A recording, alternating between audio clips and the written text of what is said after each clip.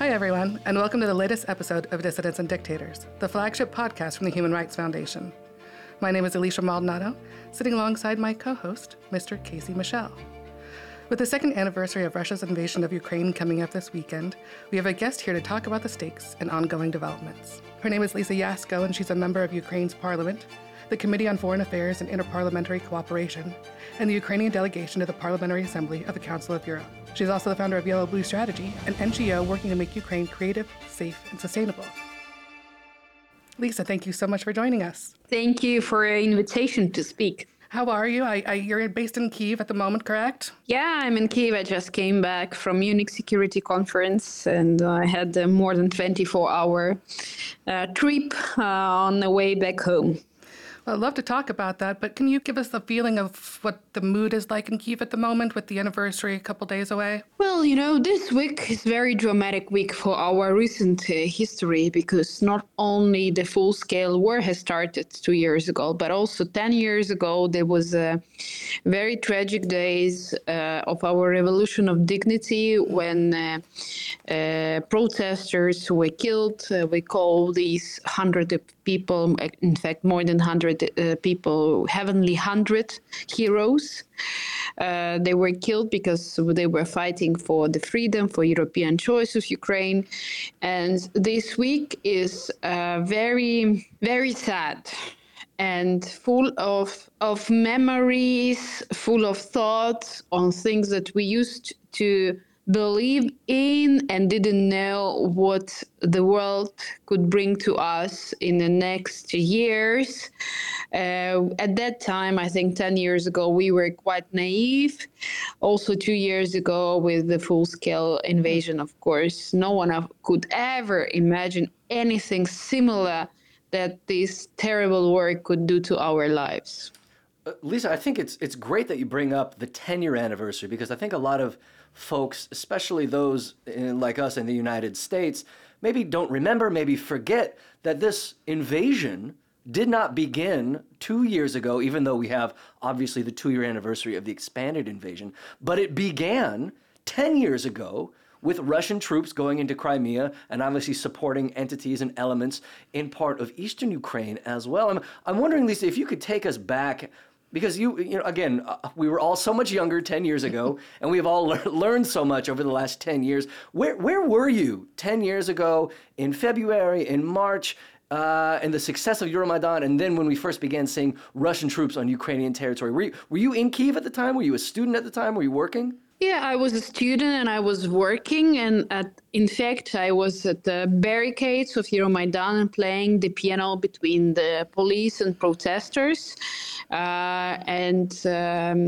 It was a very hard period for me, because I also was finishing my master degree, and a part of my master degree was an exchange program that I did in Moscow.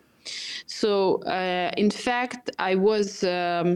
last time I was in Russia, it was in 2014. But already at the time, I remember how in the Russian airports, the Russian guards and border guards would ask me the questions, security questions. There was a lot of pressure. There was a lot of very bad attitude, lots of aggression, also already in the air and in place in 2013 in Russia towards Ukraine. And then, it was just very dramatic moments, the February and January in 2014, when thousands of people were at demonstrations in Ukraine, because we wanted freedom, and we still want freedom. But the 10 years have passed, and unfortunately we still have the same fight, but this fight became even bigger now. I remember there is a famous video on YouTube of you playing piano during Euromaidan, which we can link to in the show notes. Lisa, do you still play piano? Is this still something you find time for? It's actually quite a sensitive question to me, because music was always for me the voice of freedom, the voice of something that I was using to tell some of the things I believed in. Mm-hmm. And after Euromaidan, I stopped doing it, in fact. And I only very rarely I come back to it. But recently I decided that I have to go back to some of my music connection, because simply it's not only a way to make a statement, but also it's a healing, and it's very important connection to arts that can help you in very hard times that most of us go through, including myself. I need to find some creative energy from somewhere. And I hope that the piano that is currently in my apartment will help me to do that. Hopefully, absolutely. Well, let's bring things back to where they are this year, right now, Lisa. The conversations that are taking place in Kyiv, the conversation you are having with colleagues as well as with partners in places like certainly Munich, but also Brussels, and I'm sure you're following developments in Washington as well. You know, a lot of our listeners, again, Lisa, are based in the West, based in places like the U.S. or certainly parts of Western and Central Europe. Obviously, we see the conversations, we see the debates about policy continue moving forward. I'm wondering from your perspective, from your vantage point, what do you think is being overlooked? What do you think is being forgotten? What do you think is being ignored in some of these conversations as it regards developments and certainly support for Ukraine and, again, the Ukrainians literally on the front lines of this fight for freedom? I always try to repeat that it's not only our fight. It's not the Ukrainian fight for freedom. It's actually much bigger fight for the new international security order, for the new future system of international law that should be functional.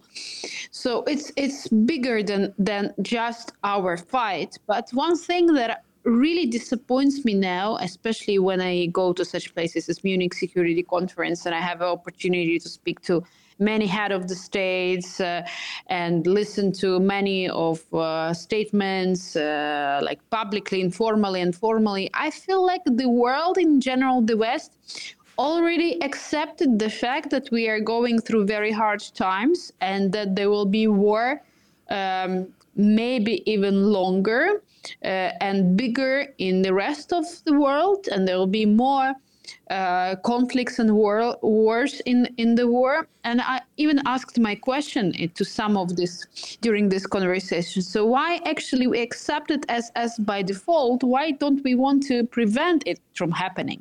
And I'm not satisfied with the answers that I hear. It feels like we go through very turbulent, very existential political time in different countries.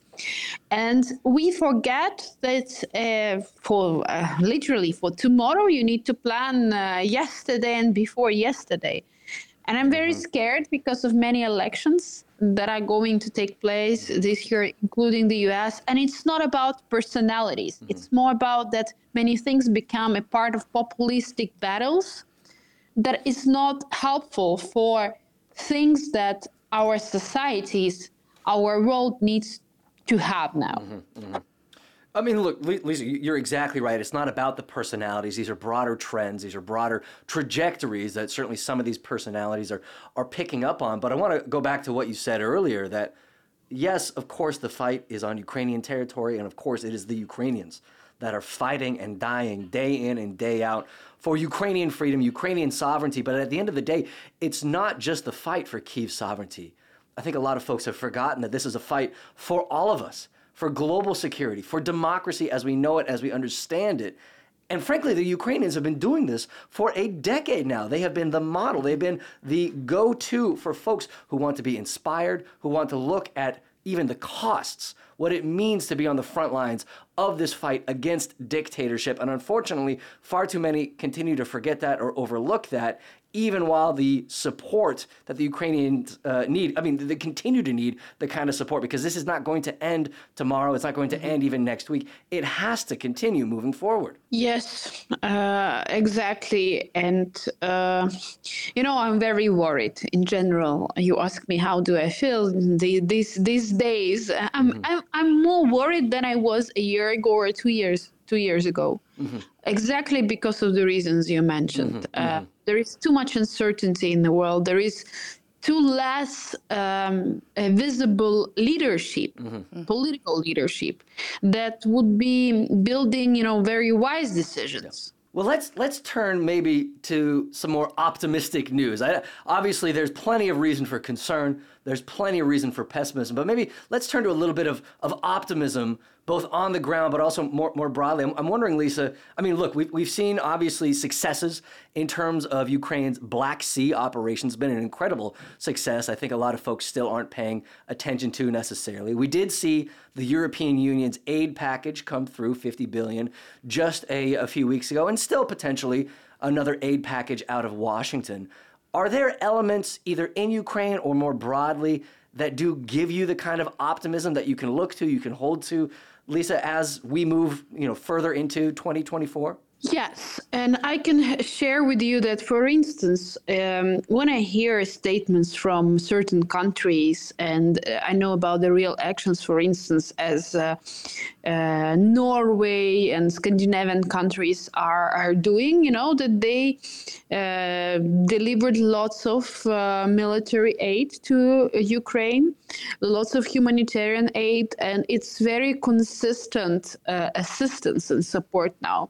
And I see when Sweden and Finland joined NATO, I believe that it's incredibly important existentially. I mean, if such countries make such a decision, it means that they understand that they want to have a future in peace, and they are ready to even change their own position. And I think it's very positive. I also find, in fact, in Munich Security Conference, I had an opportunity to speak with some congressmen from US, and some of them were even from criticized currently groups from Republican party. And from what I've heard in majority of the conversation is that we have support from both parties. It's only the problem is internal battles that unfortunately are happening inside US. But I really hope that still the strategic things will even if they are postponed, they will still make it happen. I mean, Ukrainian aid and not only. So these things give me a hope. I also think that 2 years ago, the humanity woke up.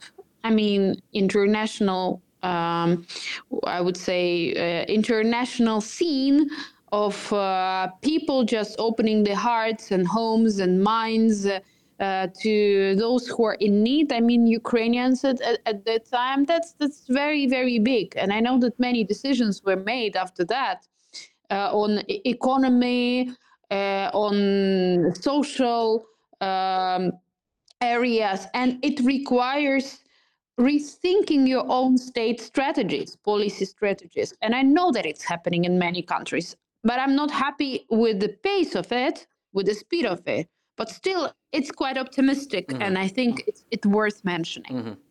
What are the next steps for Ukrainians as, just time keeps marching forward and the fight continues, but... Well, because of the things I just said, that we understand that the world is going through hell sometimes, we have learned to understand that we have to rely on ourselves, and we ask for support in the form of weapons and different kinds of assistance. But we are trying to build our own production, military production, to sustain our economy. We try to find out solutions that are needed for our people, and of course we struggle with many questions. But we are moving. Well, our next steps are all about defense of our own land, of our lives. Unfortunately, it's the same as the main goal was also 2 years ago. I was going to ask, Lisa, in that end, what are the main topics of conversation taking place among you and your colleagues in Kyiv right now? Is it pertaining to strategy on the ground? Is it pertaining to building up new partnerships elsewhere? Is it pertaining to domestic economic reform? Is it pertaining to domestic democratic reform? What are kind of the top of mind conversations you are having with your colleagues right now? Here we are in February of 2024. Well, of course, our attention goes to the forefront, and unfortunately, we have situation when Avdiivka was taken by Russians, and they managed to get it for one very simple reason: we didn't have enough weapon. Yeah. And so that's other topic that we discuss all the time. Of course, is international aid, and it's very sad because we are dependent on international aid of ammunition, of artillery, and different kinds of weapons. And this is what we're talking. I think this is the most crucial topics. And of course, the third one is how to defend Ukraine in general, and who is going to continue doing it, because many people are getting killed, and it's very hard, and it's very heartbreaking to see how many families are broken. And you just got back, as you mentioned a moment ago, from Munich for the Munich Security Forum, Security Conference. That's true. Were there conversations there that surprised you in any way? Obviously, you follow this news day in and day out. You're often making the news day in and day out. Were there conversations or even representatives that were also in attendance that surprised you in any way? Well, I think the main surprise comes from the fact that I saw that many people have took this war by just, not trying to do something more than just accepting it. So it feels like there is less conversation on what do we need to stop the war and to defend Ukraine. It's more about how do we make sure that we sustain that there is some justice and that Ukraine wins.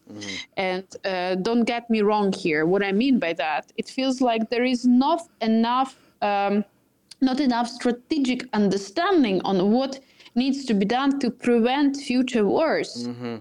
And it feels like we are just waiting for different things to happen, but we have also to prepare also what happens after them, In light of, what are the things we can do to end this war? What do you make of some of the calls for Ukraine to make concessions to Moscow in order to, quote, hasten the end of it? I can imagine what Ukrainians' attitude is to that, but can you speak on it? Yeah, and I will also ask you not to ask such questions because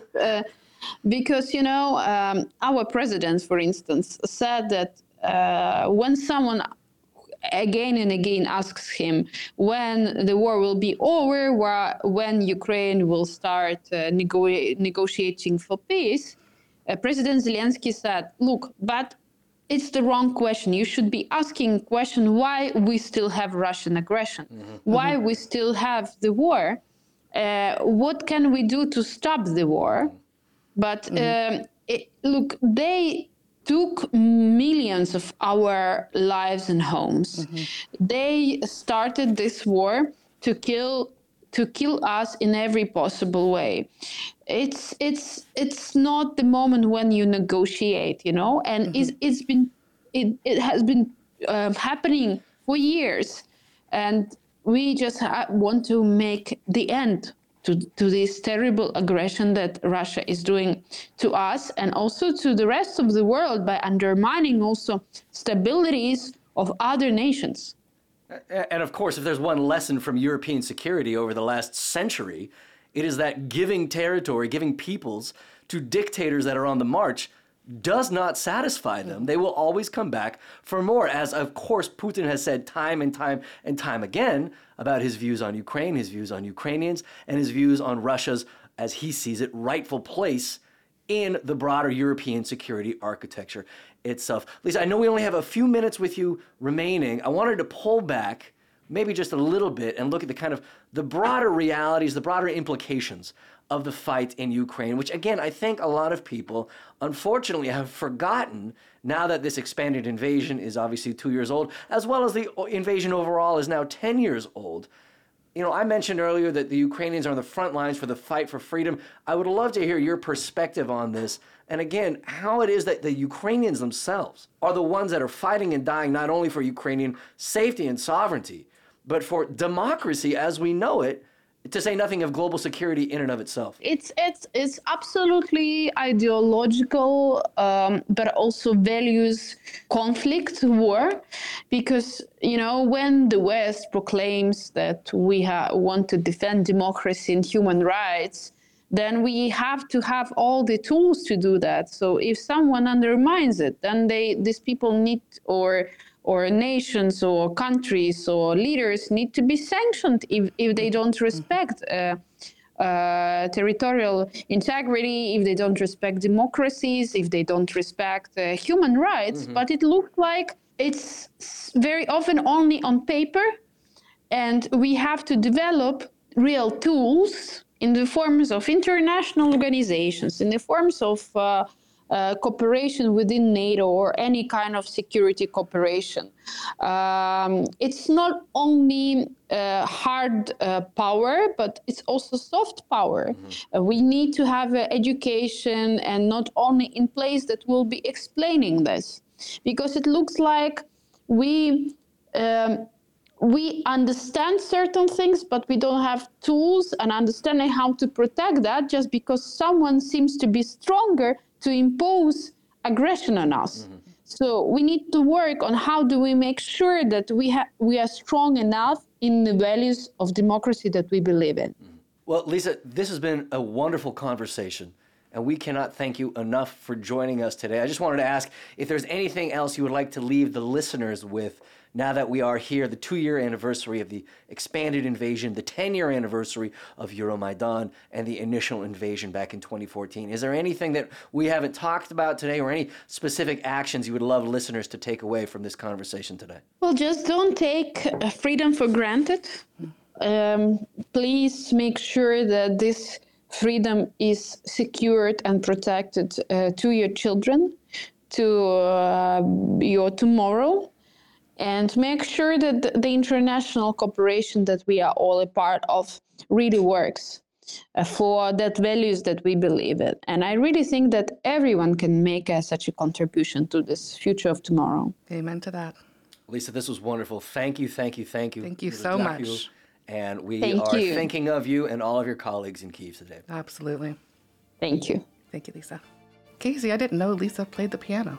Very excited to watch that video. I somehow missed that we played that at our forum last year. It was an incredibly moving video. It's funny. I was in Kyiv a few months before Euromaidan broke out, and they have these pianos that are right in the middle of town. I had the opportunity to play one a little bit, but not nearly as well as Lisa. You played the piano as well?